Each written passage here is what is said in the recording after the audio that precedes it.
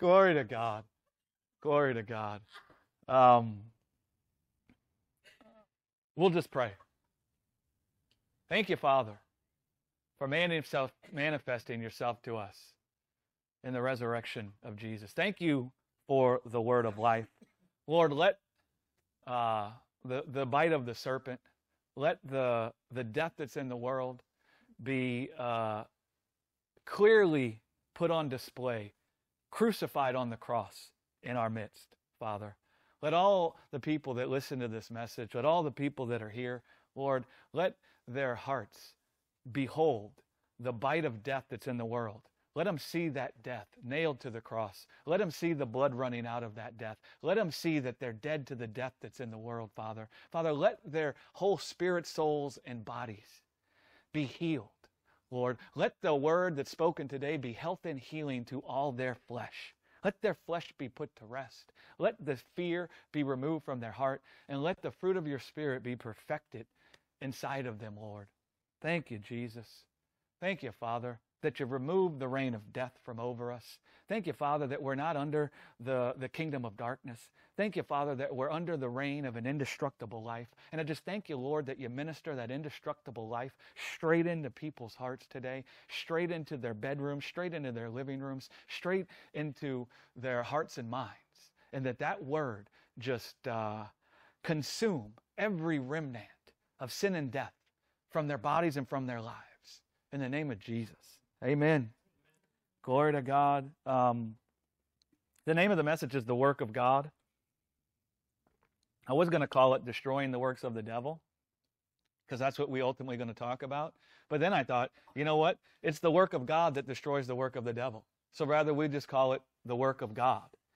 And so we'll look at 1 John, and we'll start with 1 John chapter 3, verse 1, and we'll read through, around verse 8 or so.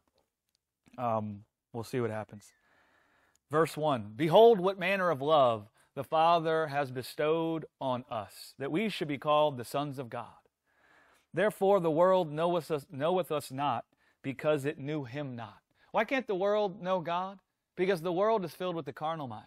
It's not that God's preventing himself from being known, but the carnal mind can't comprehend God, right? It doesn't see that God is there, right? And so the world doesn't acknowledge that we're the sons of God. How can it? It doesn't acknowledge God as Father, right? Beloved, now are we the sons of God, and it does not yet appear what we shall be. But we know that when he shall appear, Jesus, God, we shall be like him, for we shall see him as he is. And every man that has this hope in himself purifies himself, even as Jesus is pure. Now, listen, the context of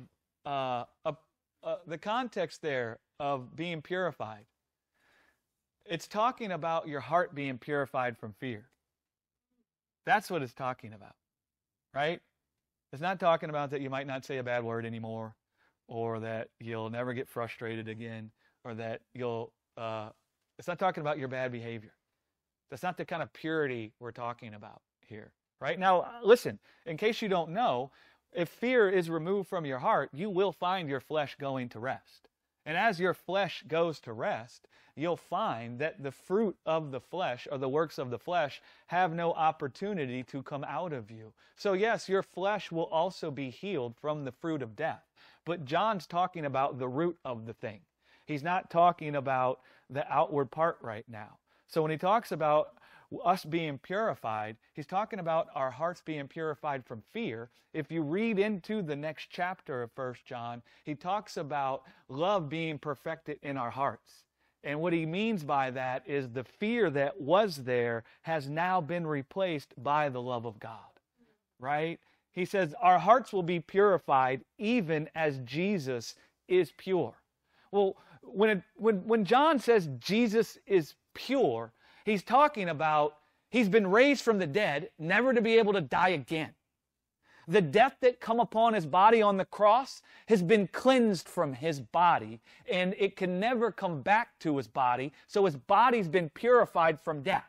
So even as Jesus' body's been purified from death, we might not see our bodies yet purified from death, but we see him. And that gives us a certainty that our bodies will even be purified from death. And as we behold death having been overcome in the body of his resurrection, that gives us a surety that we're going to see the same thing happening in us, right? And what that does then is it purifies the fear that's in the world from death, from our hearts. That's what it means. So you don't make yourself pure. What it's saying is the testimony that God has given in Jesus, which is the word of life, which is the word of a life that has overcome death in the flesh, that testimony will purify your heart from fear, even as Jesus believed that testimony, and it purified his body from the wound of death that came upon him at the cross. Hallelujah. Right? The sting of death is not just that it can sting your body with physical death. That is also the sting of death. But the sting of death is it comes to sting your heart with fear. And the death is what is used to sting your heart with fear. Well, if you can now behold the Son of Man, Jesus Christ, and see that he's been purified from the sting of death, his body's been cleansed from the wound of death, he's been sanctified from the death that's in the world, and you can see that's the same thing that's coming for you, and nothing can stop that from manifesting in you, your heart will be healed from fear. Right? That's what John's talking about there. God's after healing your heart from fear. That's what he's after. You keep thinking he wants you to go pick the bad fruit out of your life. But Jesus said he'd come to take an axe to the root. I don't know how many times I said that. He didn't come to pick the bad fruit off your tree. Jesus himself said, I didn't come to make clean the outside of the cup. Right? I came to make clean the inside of the cup.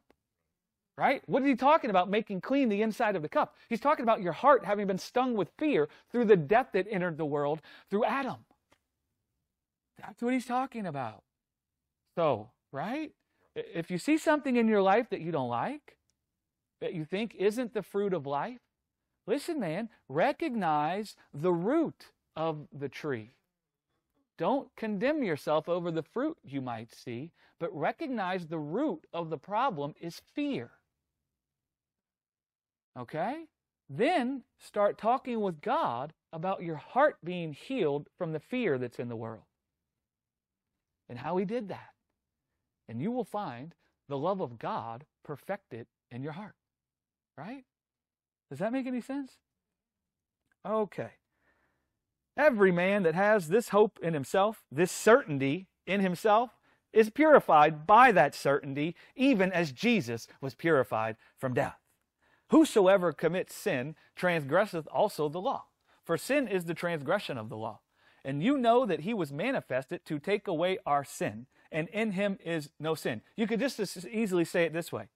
And you know that Jesus was manifested to take away your death, and in him is no death. You could just as easily translate it that way, and it helps you to see what it's talking about. That's what Paul said. Likewise, reckon yourselves to be dead to sin. Meaning, just as Jesus was raised from the dead, never to be able to die again. Right? That's what it means, that there's no sin in him. There's no death there, and death can never come back. Hallelujah. That's why I won't get no stents. Because I've been purified from death. Hallelujah. Don't make a principle out of what I just said. We're having a conversation in Bible study. What did I say? It's an inside joke. And you know, I already read that part, whosoever abideth in Jesus sinneth not. Whosoever abideth in Jesus has been sanctified from death. They've been cleansed. Whosoever sinneth hath not seen him, neither known him. Little children, let no man deceive you. He that does righteousness is righteous, even as he is righteous. He that commits sin is of the devil, for the devil sinneth from the beginning. For this purpose the Son of God was manifested, that he might destroy the works of the devil. That's the part we're going to focus in on. For this purpose was the Son of God manifested, that he might destroy the works of the devil. Okay? So John says, the Son of God was manifested in the earth for the intent of destroying the works of the devil. Now, how does he destroy the works of the devil? And what does it look like to destroy the works of the devil? Well, when John, we want to make this real clear. Man, my mom's not here today. I'm so sorry. Oh, you are. Well, she never came to the Bible study. Hallelujah. Well, maybe I do need more blood to my brain, huh? Man. Right there in front of you. When we were bad and when we were young and we were criminals. Well, you could say a number of different things. We took on the mantra that the easiest way to get away with all of our scandalous activity was to do it blatantly in broad daylight. And that somehow people struggle to see it. If you do it blatantly, when we're trying to hide and do it all secretly, that's when we got caught, right? But when we were just like blatant, right out, man, it was like no one ever saw. Kids, if you're watching at home, I'm not encouraging you to do any crime. Crime doesn't pay. It tormented my life. It destroyed my life. The only reason I can laugh now is because I see that God has conquered the destruction that came upon me. Man, she's sitting right there in front of my face, my own mother. And you guys are thinking, this is the guy that's preaching today? That's not what we were thinking. If this guy can't see his own mom in the room, can he see Jesus?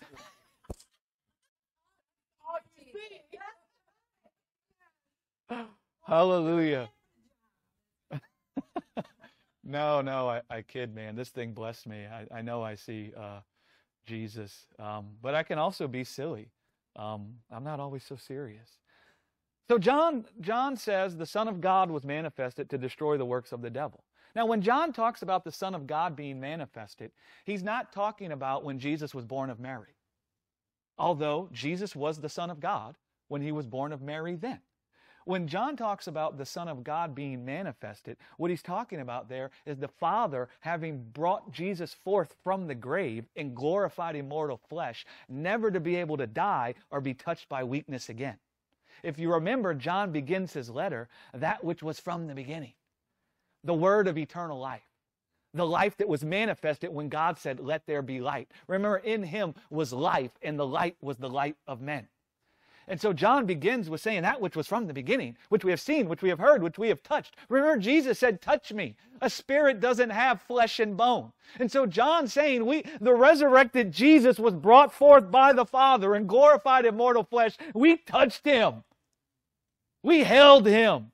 We ate with him. Right? So when John's talking about the Son of God being manifested in our midst, he's talking about that.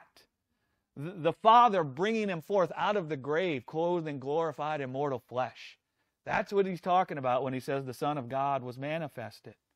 Now, how does that destroy the works of the devil? How does that destroy the works of the devil? Takes away fear of death. Amen. We can end the whole message now. It takes away the fear of death. But as you guys know, I like to, go into great detail and paint a big picture.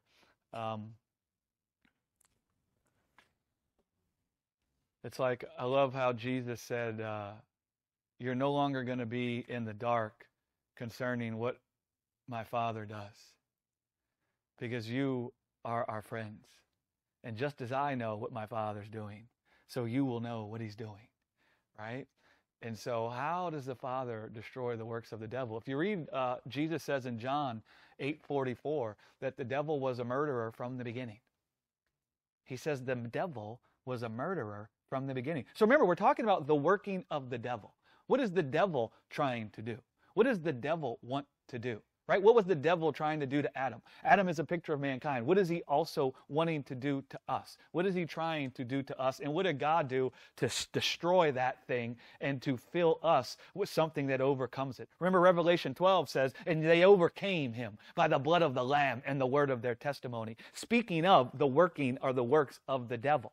So Jesus says in John 8:44, the devil was a murderer from the beginning. So the devil wants to uncover death in your sight so he could sting your heart with fear. That's what he wants to do. He wants to uncover death in your sight so he can sting your heart with fear. He wants to stain your conscience with the life that is perishable and full of death and destruction, so that he can fill your hearts with fear and cause you to take upon yourself the burden of manifesting life. He ultimately wants you to carry upon yourself the burden of manifesting life, because he knows God's the only one who has life. He knows God's the only one who has life in himself. And he knows in the day you are taken captive to trying to manifest life yourself, then your body is going to be decorated in the fruit of his death. That's what he knows. And he sees the power to take you captive, to taking the burden of manifesting life onto yourself. He says the power to take you captive to that is by uncovering death in your sight. Look at this.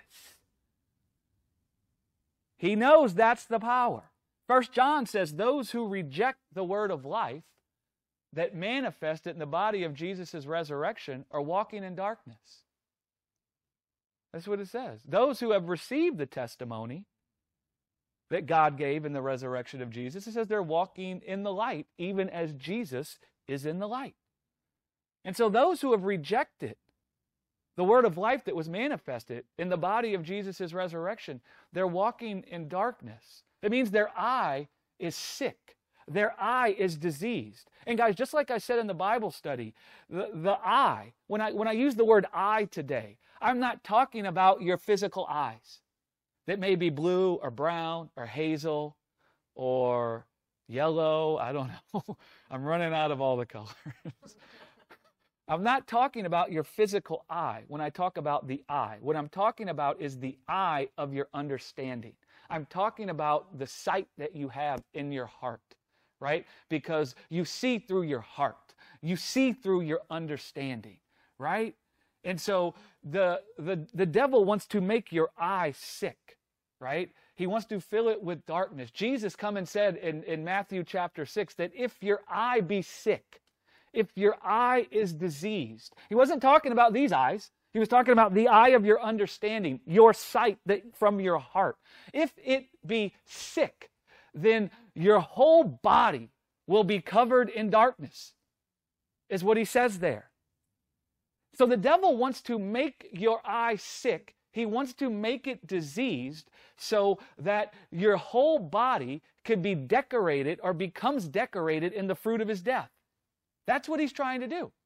And the way that he tries to make your eye sick, the way he wants to make your understanding diseased, the way that he wants to make your sight diseased is by filling your eye or filling your sight with the death that's in the world. That's what he wants to do. That's how he does it. You notice when Jesus was on the cross and he was dying on the cross, you notice how it says the darkness descended? And so death and darkness are interchangeable. And so walking in darkness means to be walking in death. It means for your eye or your understanding to be filled with the death that's in the world, instead of the light of the life that manifested in the body of Jesus' resurrection. That's what it means. So that's what the devil wants to do. He wants to come and uncover death in your sight so that your eye is made sick and so that your heart is filled with the death that's in the world, because that will make you full of darkness, or it will cover your body in the fruit of his death. That's what he's after trying to do, right? So he wants to use the death and the tribulation in the world, and he wants to sting your hearts with fear with the injustices that are going on in the world around you. He wants to sting your heart with that so that he can darken your understanding with the carnal mind, right? He wants to darken your understanding with the carnal mind. That's how he would make your eye sick, right? He darkens the eyes of your understanding with the death so that through that he can give birth to the carnal mind in you. Now, why does he want to give birth to the carnal mind in you? And what does it do to you if the carnal mind is born in you? Well, the Apostle Paul would come and say that the carnal mind cannot comprehend God. The carnal mind can't comprehend God. He says that the thoughts of the carnal mind, the things that the carnal mind thinks, are contrary or at odds with the thoughts of God. That's what it means. And, we've been so steeped in religion that we think that means, oh, well, the carnal mind wants to do evil, but God wants to do good. I mean, I don't know. I guess way down the road you could say that that might be true to some degree, but that's an oversimplification that completely misses the point. You guys have to forgive me, because somebody in South Africa, these dear people that are part of Birdie's church, Dynamic Love Ministries, and they watch our videos, at the end of one of my small clips, you know how I get all fired up, and then I'm like, hallelujah. And so they messaged me and asked me if they could cut that out and send it back and forth amongst each other, because they thought it was funny. And I was like, yes, that's funny. Hallelujah. And so I posted it. And so I've watched it like a million times, and it makes me laugh. So if I do that a lot today, please forgive me. Okay? Please have mercy on my soul. So why does the devil want to give birth to the carnal mind in us? Paul says the carnal mind can't comprehend God, right? And he says that the thoughts of the carnal mind are at odds with God's own thoughts. And we'll just give a quick example of what that would look like so we can wrap our heads around it real good. When Adam's nakedness was uncovered in the garden, the carnal mind told him God abandoned him. When God's thoughts were filled with seeking Adam out and clothing upon his nakedness. Do you see how those two thoughts were contrary to one another? Right? The carnal mind couldn't comprehend that God was there with Adam to clothe upon Adam's nakedness with the robe of his own life. The carnal mind couldn't comprehend that the promise wasn't made void, that God would now provide himself as the lamb to cleanse or remove the body of death from Adam, and so that he could clothe upon Adam with the robe of his incorruptible life. Adam couldn't comprehend that when his nakedness was uncovered in the garden. The only thing he could comprehend was his nakedness. The only thing he could think of was his nakedness, right? And so that was at odds with what God was thinking. The carnal mind said, God's abandoned you, bro. What you gonna do? Well, here comes the fear the moment you think God's abandoned you. Right? But God's thoughts were filled with, where's my man? And you see that in the scriptures. God's thoughts were filled with seeking Adam out and clothing upon him with life. So the carnal mind cannot comprehend that God is with you to shepherd your life. It makes it to where a person cannot comprehend that God has taken thought of them, and God has taken thought to care for their life above all they could ask or think.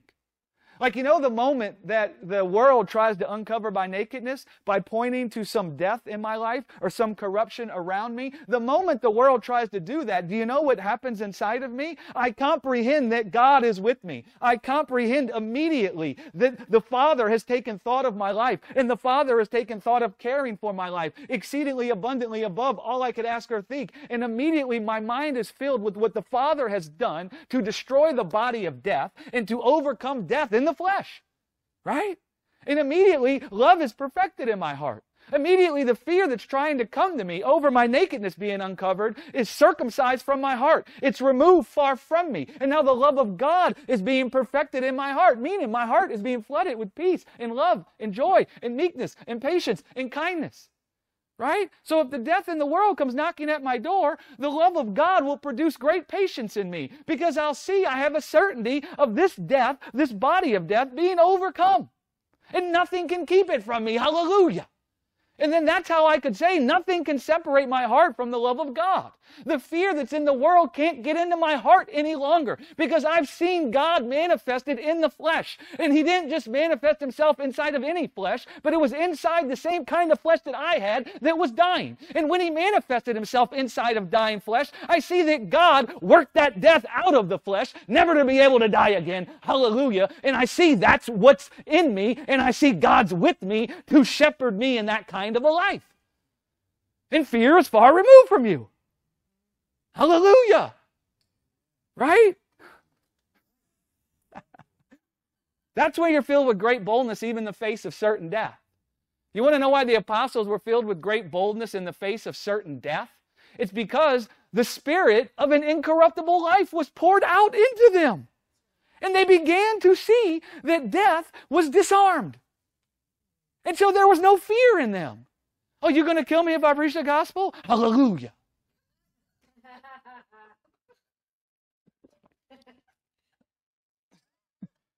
right? You count it great joy. Your mind's so filled with the gospel. Hallelujah. The carnal mind is earthy, is the way the scriptures would describe it. It reasons from the place of a dust life.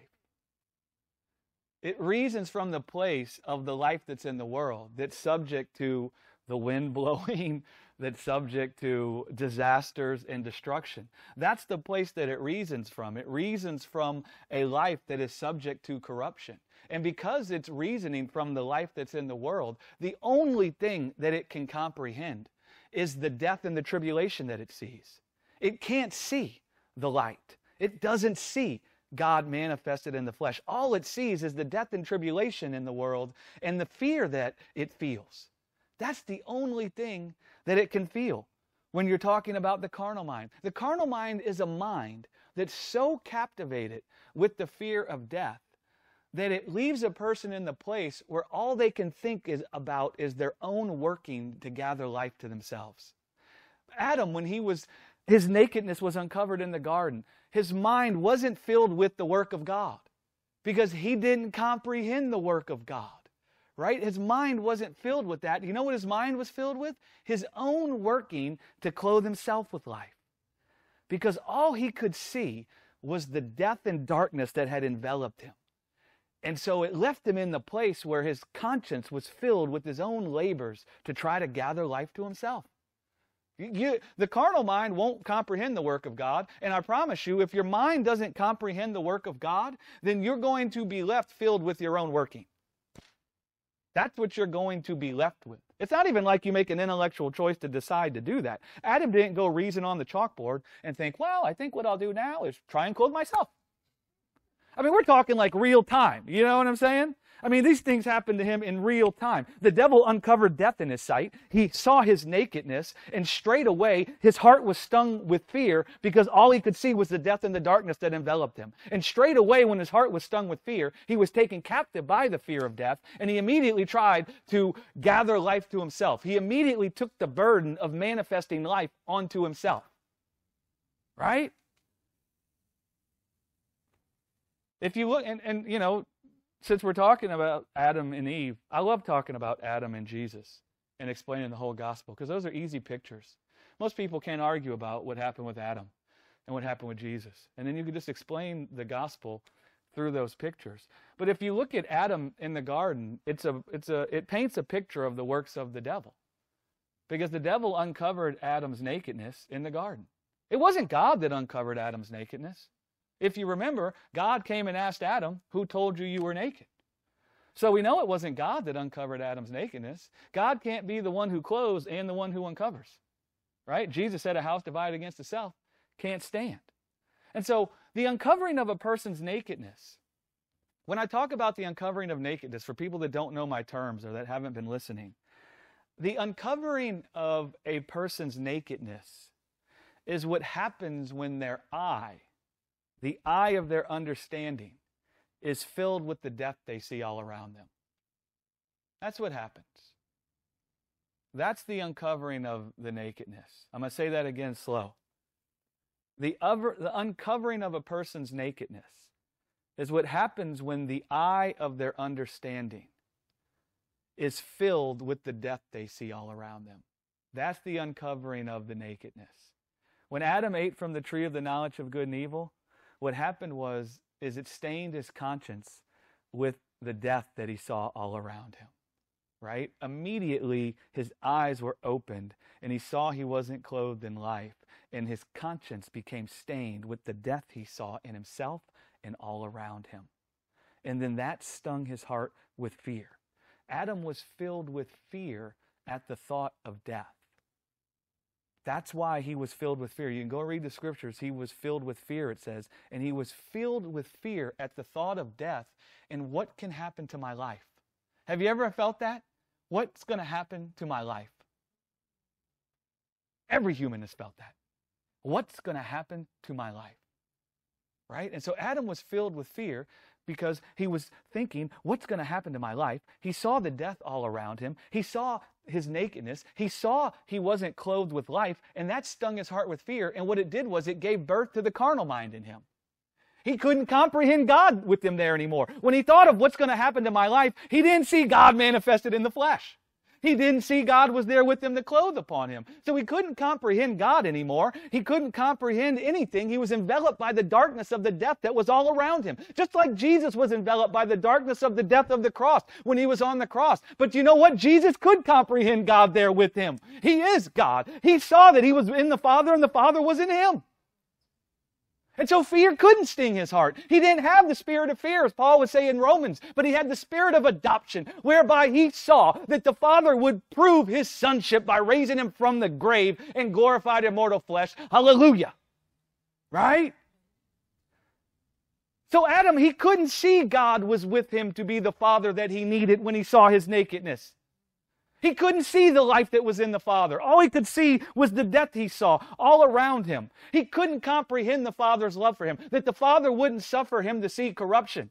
He couldn't comprehend that. He couldn't comprehend that the Father was with him to clothe upon his nakedness with the robe of his own life. Right? Because the serpent was able to uncover death in his sight, and then the eye of his understanding became darkened by that death. And then that stung his heart with fear. And that gave birth to the carnal mind in him, where all he could think of at that point wasn't the work of God, or the work God would do, or the work God hath done. But his mind could only think of his own working to gather life to himself. And that's the handiwork of the devil. Adam means man. You want to know? I come from so many different Christian movements. Charismania, well, the devil's behind every stone. You got a flat tire, it's the devil.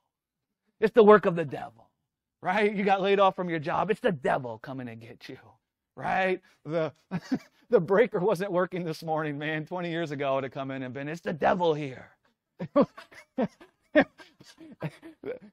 Every bad thing that could happen, it's the devil. I mean, I guess if you want to say the devil brought forth death in the earth way back when, and then that death can make, oh, okay. But that's a whole lot of degrees you got to get through, right?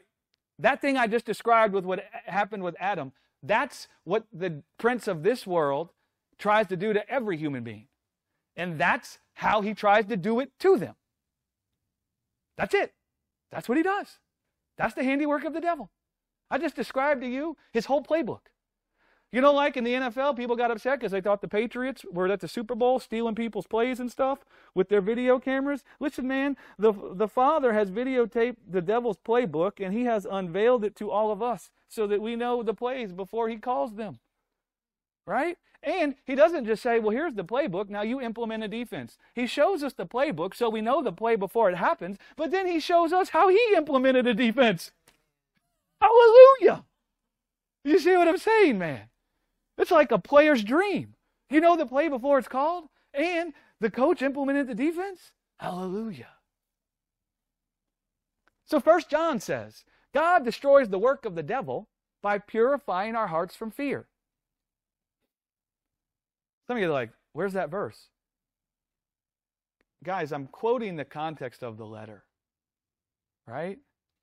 John talks about destroying the works of the devil, and then in chapter 4, he goes into how God purifies our hearts from fear. And so one of the things that would help you when you read the scriptures is to read it without the chapters and the verses, so you could see the whole letter in one context, instead of having it broken up in your head over and over and over and over and over again. In fact, one of the most beautiful things I see the Spirit of God has done in me by showing me the Word made flesh is He's brought all the scriptures together as one. Right? It's like all the scriptures have bled into one. And it's so much easier to see what's being said there when they all bleed into one. And you see the painting that it's picturing. So 1 John says God destroys the works of the devil by purifying our hearts from fear. And then he says, the way that he purifies our hearts from fear, the way God purifies our hearts from fear, is by manifesting the Son of God in our midst. That's how he does it. He manifests the Son of God in our midst. So, like I just said, God sees the playbook of the serpent. And so God sees, this is God watching us and watching the thing the devil tried to do to us. the working that the devil tried to do to us. God sees it. And what he sees there is that the fear that is tormenting us is because of the death and the tribulation that's in the world, and the death that found an opportunity to manifest itself in our bodies. He sees that's where the fear that's tormenting us comes from. And so God is like, I see the play. I see what they dialed up. Yo. God's a real person, man. I promise you. You think God is like some stoic monk that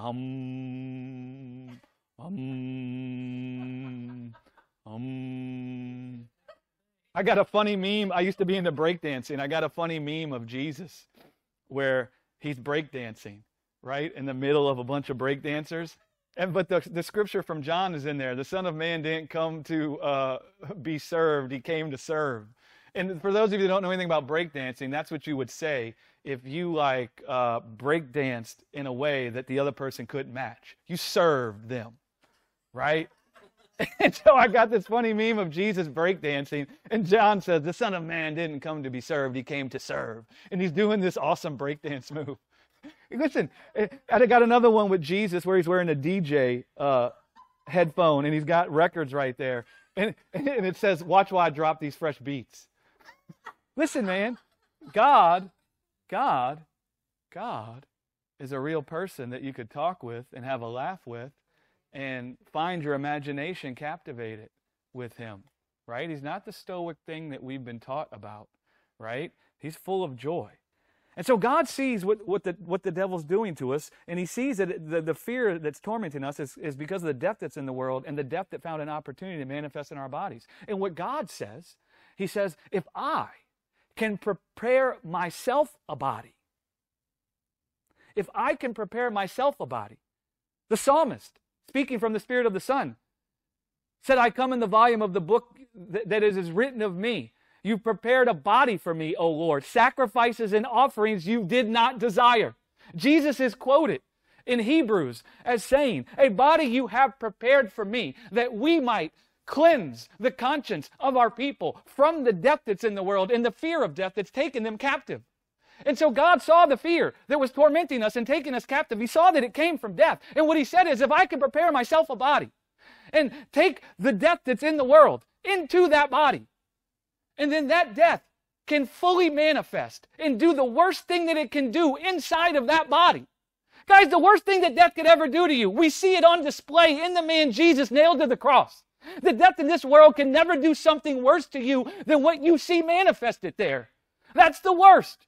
That's God taking that death into his body in the midst of the world so we could see the fullness of that death come upon his body and we could see it do the worst thing that it can do. And then God says, if I can manifest my life in that same body and then consume that death that was in that body to the point that there's no longer a remnant any longer of that death anywhere, and that body is now glorified with immortal flesh. And we can do that in the midst of the world. It will abolish death in the sight of our people. It will destroy the body of death in the eyes of our people. And the sting of death, the sting of fear will be removed from them. And the carnal mind will be cast down from them because we'll be manifested right there in their midst. Just as Adam couldn't comprehend that we were there with him, the world couldn't comprehend that we were there with them because of the darkness of the death that enveloped them. If we can consume that death inside of a body right there in their midst, man, they'll see that they're not a lamb being led away to the slaughter, but they'll see that we're there with them, shepherding them with our life. And their hearts will be flooded with love.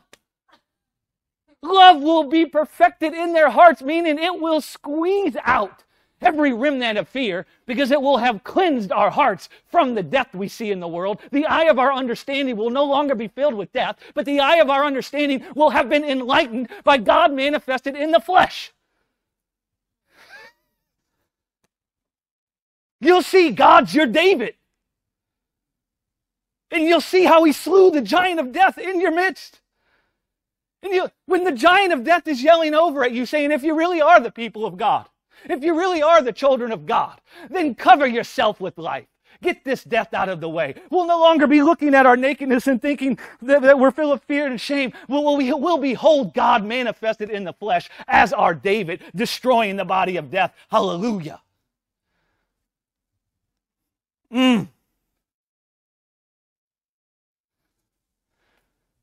You guys get that?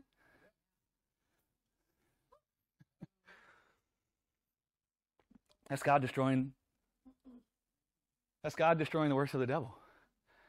Right there. Listen, guys.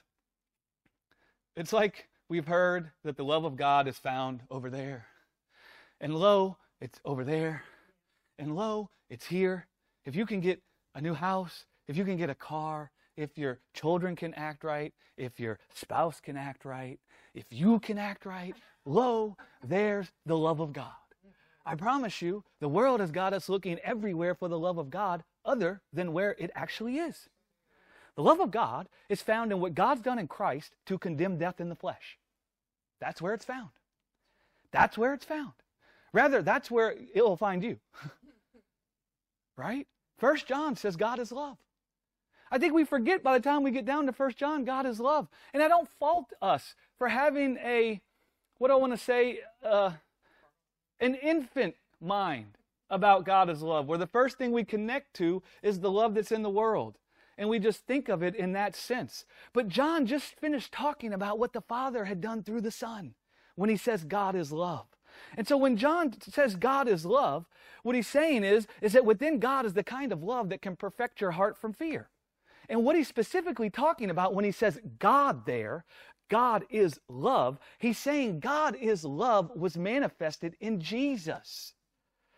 What he's talking about there was manifested in the resurrection and the ascension of Jesus. He's saying God is love was manifested in the Father raising Jesus from the dead, having put off of him the body of death, and having clothed upon him with glorified immortal flesh. He's saying within that is the love of God. That's what he's talking about there. He says, truly our intimacy is with the Son. The life that manifested in him is a light unto us. And it has shined a light on the truth that the Father is with us. And that has now given us intimacy with the Father by what he's done through the Son. And in that thing is love. 1 Timothy, speaking of the resurrection, says it this way. Great is the mystery of godliness. God was manifest in the flesh. So God was manifest in the flesh. So God, manifested in the flesh, is love. You want to know where you'll find the love that you long for? Inside of what God did to manifest himself in the flesh. Why do you think I preach the word of life so much? Why do you think I preach about the life that overcome death?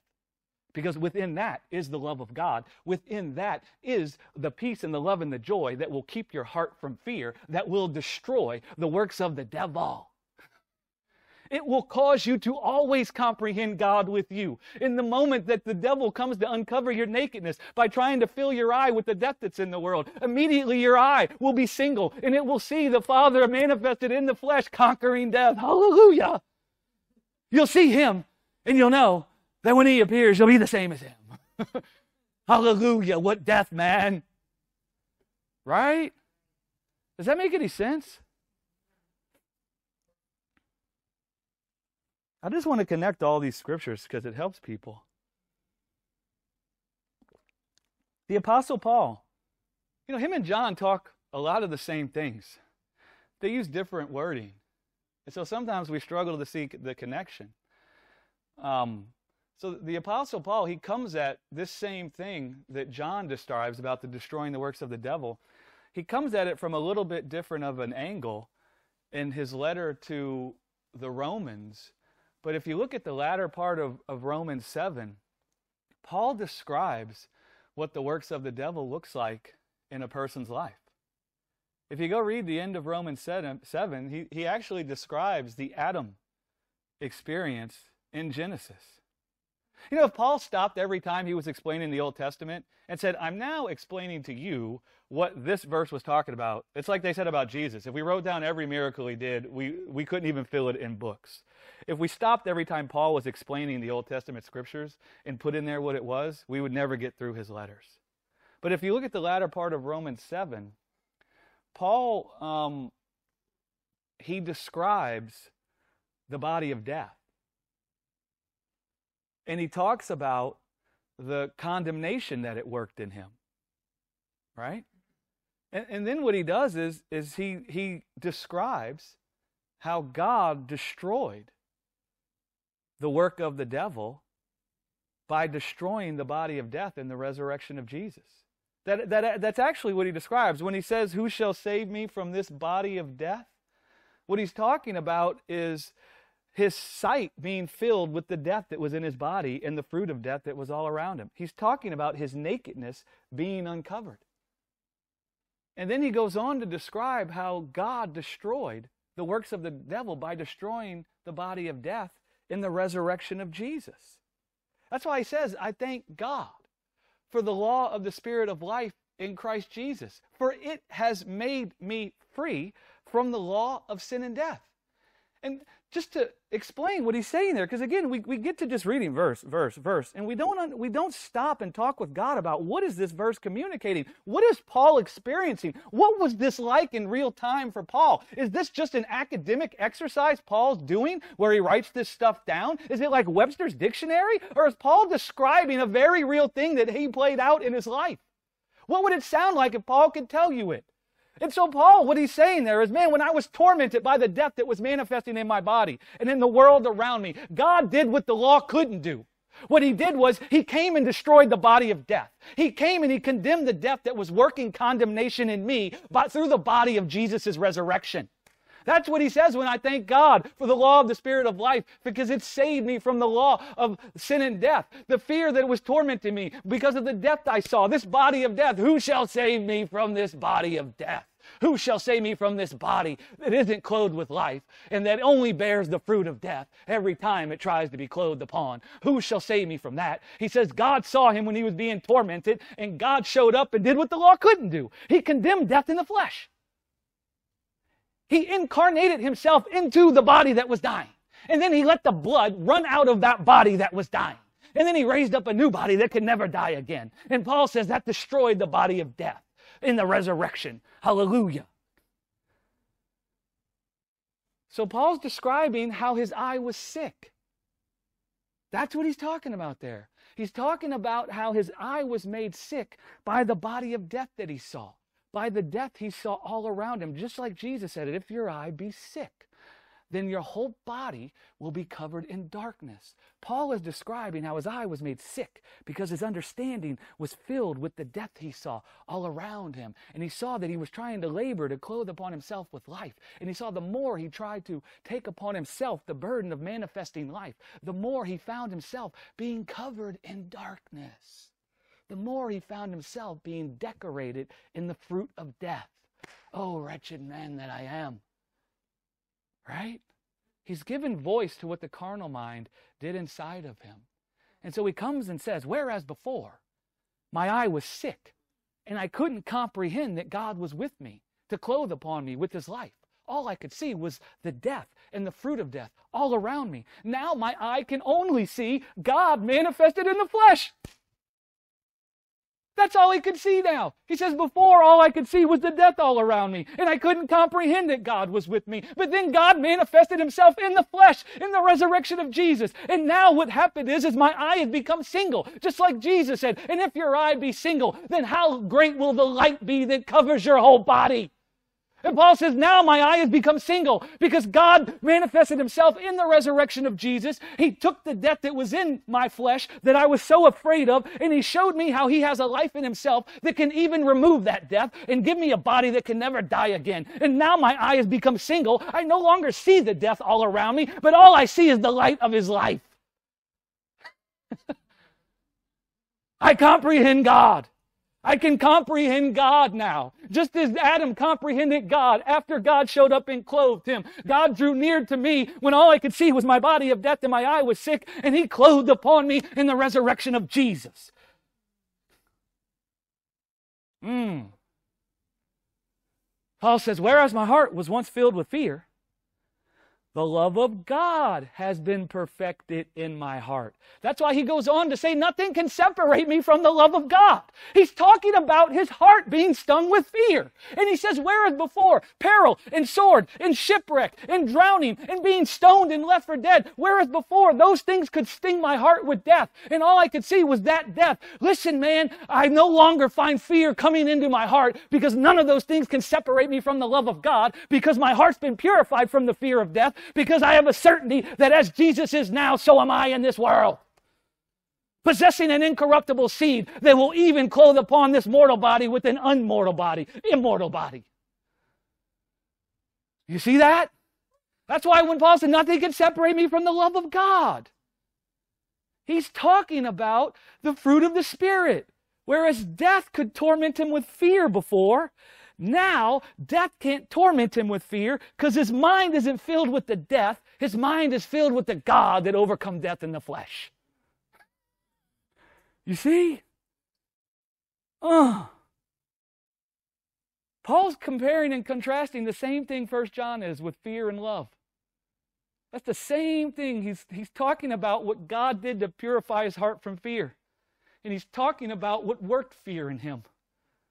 And he says, the law could never remove fear from my heart. And you know what? I was a Pharisee of the Pharisee. Of the righteousness that was contained in working the law, I was blameless. And you know what? That law never removed fear from my heart. And God come and did what the law couldn't do by condemning death in the flesh.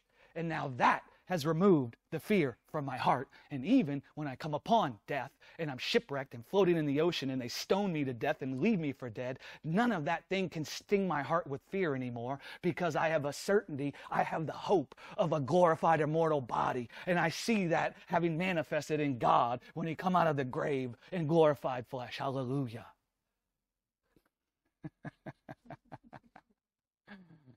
That which is perfect has been born in my heart. Do you know what it means? That which is perfect, the love of God being perfected in your heart. That which is perfect has been born in my heart, Paul says. The thing that will never fail me, which is the love of God, which is the fruit of his Spirit that's contained in his life, that never fails me in the midst of encountering death. It's the same thing that he says in 1 Corinthians when he says, love never fails. He's talking about the love of God will never fail you. All these other gifts will fail you. But when you're nailed to a tree and your fear is coming against you and the fear of death is coming to your house to try to sting your heart, Paul comes and says, listen, man, the love of God has been perfected in my heart, and it keeps my heart from that fear, for I have a certainty that death has been overcome even in the flesh. That's why he says love never fails. You see, so much of the Christian church is so caught up in the gifts. I promise you, when that's your mindset, next thing you know, you're busy with yourself and you ain't busy with God. You're busy with your own ability and you call it the gifts. And out of your whole teaching, you'll never once even talk about death being overcome in the flesh. Because that's elementary. We got to move that to the side. It's the only thing. That's why he gives that dissertation. This love that I'm talking about, that's found within the word of a life that overcomes death in the flesh, that will never fail you when death comes to your house. 1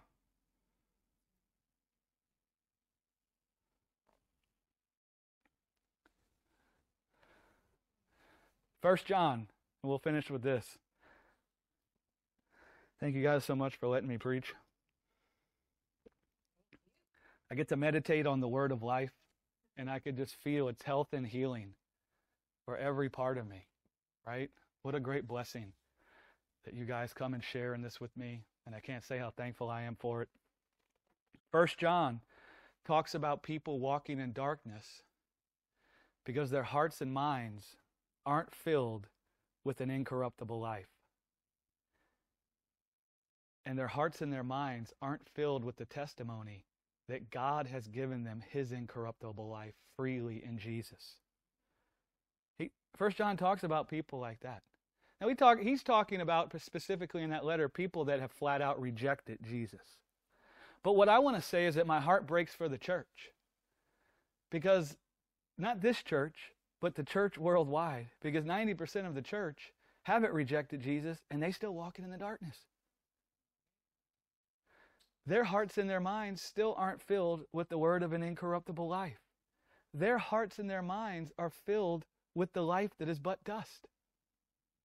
Their hearts and their minds are filled with the life that's in the world. And because their hearts and their minds are filled with the life that's in the world, all they can think about is how they're going to manifest life themselves in all the things we need to do so we can manifest life. Instead of seeing God was manifested in the flesh. Do you know what it means that God was manifested in the flesh? It means that life was manifested in the flesh by God's doing.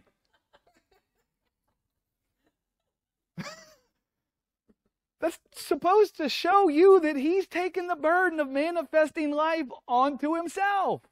And now let your mind be filled with what He's done to manifest life in your flesh. God has an incorruptible seed in Himself that overcame the death in the world and even overcame death in our physical bodies. And He has freely dispersed that seed in Jesus.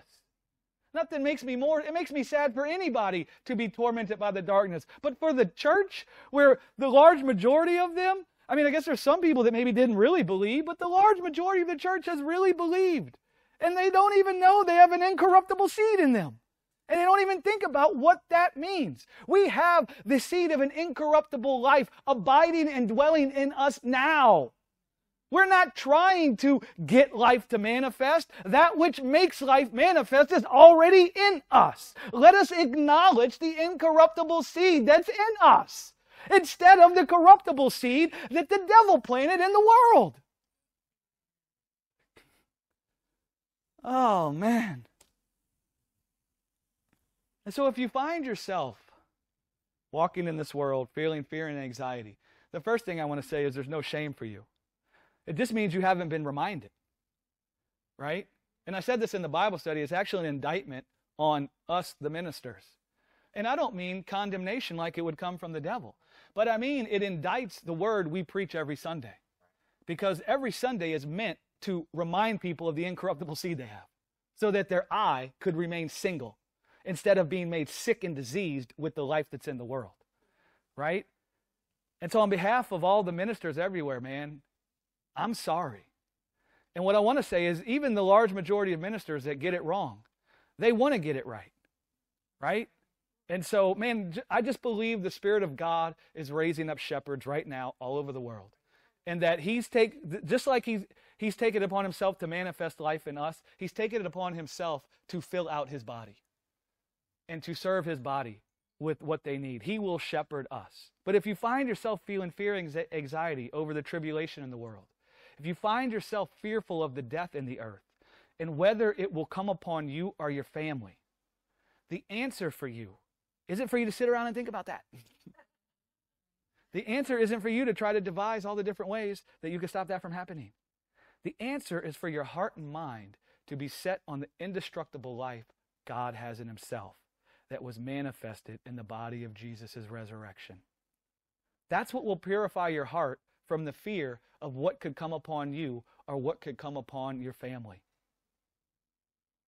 The life that was manifested in the body of Jesus' resurrection. Even as He is pure, having put off the body of death, if your heart and your mind get set on Him, that will make your heart pure. You won't see any death in His flesh. And do you know what it will convince you of? Your life is kept from death. And that will purify your heart from fear. You know, God anointed Jesus Christ of Nazareth. You know what He anointed Jesus Christ of Nazareth to do?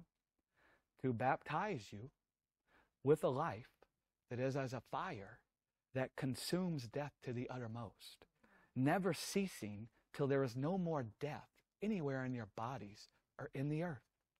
You've been baptized in the fire of a life that consumes death. That's what you've been baptized into. Let us think of that baptism. Let us think of the life that consumes death to the uttermost. How it will separate death from you, and how it hath separated death from you. and how that death he will not repent. He's not just happy separating it from you, but he will not repent till he brings such a plague to that death no longer exists. Glory to God. All your fears, they come from your mind being filled with the life that's in the world. All your fears, that's what they come from. Your mind being filled with the life that's in the world. And do you know why that is? Because the life that's in the world is filled with death. That's why. It's not like a great mystery. It's not a great mystery. And so this is what will happen. Man, I just encourage everybody to start talking with God, whether you call that praying or talking, whether you call it thinking, whatever you call it. As you pray with God about what He's done to overcome death in the flesh, let your prayer be about that. Instead of what you think you need God to do, let your prayer now become what He's done to overcome death in the flesh. And as you meditate on how God abolished death and brought to light immortality in the resurrection of Jesus, what will happen is the love of God will hunt you down. The love of God will hunt you down, and it will be perfected in your heart. It will rebuke the fear that has tried to sting your heart. Your heart will be circumcised from fear, and it will be flooded with the fruit of the Spirit. The peace of God, the peace that passes all understanding, it's found in partaking with God in a life that overcomes death. Do you know why the peace is said to pass understanding? Because the carnal mind can't understand how you could have peace if death come knocked at your door. It can't understand that. It can't understand that. But I tell you what, the peace that you long for, I promise you what you really want is a peace that passes understanding. I promise you, you don't really want a peace that's subject to the world. I used to think that I did. And I used to labor to get God to make everything straight in the world so then I could have peace. Well, then I thought that kind of peace stinks. Because that ain't really peace, right, brother? And so then I realized, no, the peace that I'm longing for, the peace that I need, the peace that passes understanding is found in partaking with God in a life that overcomes death in the flesh. It's found in feeding on the word of a life that has conquered the grave. That's where it's found. That's where the peace you want is found. Start talking with God about that. And I promise you'll be like Paul. Nothing can separate me from the love of God. And listen, guys, again, when Paul says that, he's not just talking about a warm embrace. Like we think of, she loves me. He loves me. That is part of it. But when Paul says nothing can separate me from the love of God, he's talking about the fruit of the Spirit. That's what he's talking about. He's talking about within the love of God is the peace and the love and the joy and the patience and the meekness. Nothing can separate me from that. This death can no longer separate me from that because I see what God done to separate me from death. You worried about your kid's life? Talk to them about the incorruptible seed. Talk to them about that Jesus come with a baptism not made with water or made with man's hands, but He come with the baptism of a life that's a consuming fire and that consumes death. Talk to them about how their life has been kept from the corruption in the world. I promise you, we teach our kids about everything under the sun, about how they can have a good life from this world. All the while, we never talk to them about God manifested in the flesh. Glory to God. Thank you, Father, that you are our teacher. Thank you that you've anointed us with the spirit of your life. I just thank you, Father, that fear be far removed from everybody listening to this message, that there become a boldness inside of us, a confidence, even in the midst of a world that's filled with fear and that's perishing. I thank you, Father, that when we see the world that's perishing, we won't see that our life is perishing, but rather we'll see that death is perishing. I thank you, Father, that death, the blood has run out of the body of death. I thank you, Father, that death is dying, that it's not living, that it's not growing, that it's flapping around like a fish out of water because the oxygen has been sucked out of it. I just thank you, Father, that the eyes of our understanding can be single and that we could see that death is dead. It's not alive. Thank you, Jesus. Amen. I love you guys. I love you guys online. Thank you for watching. God bless you guys.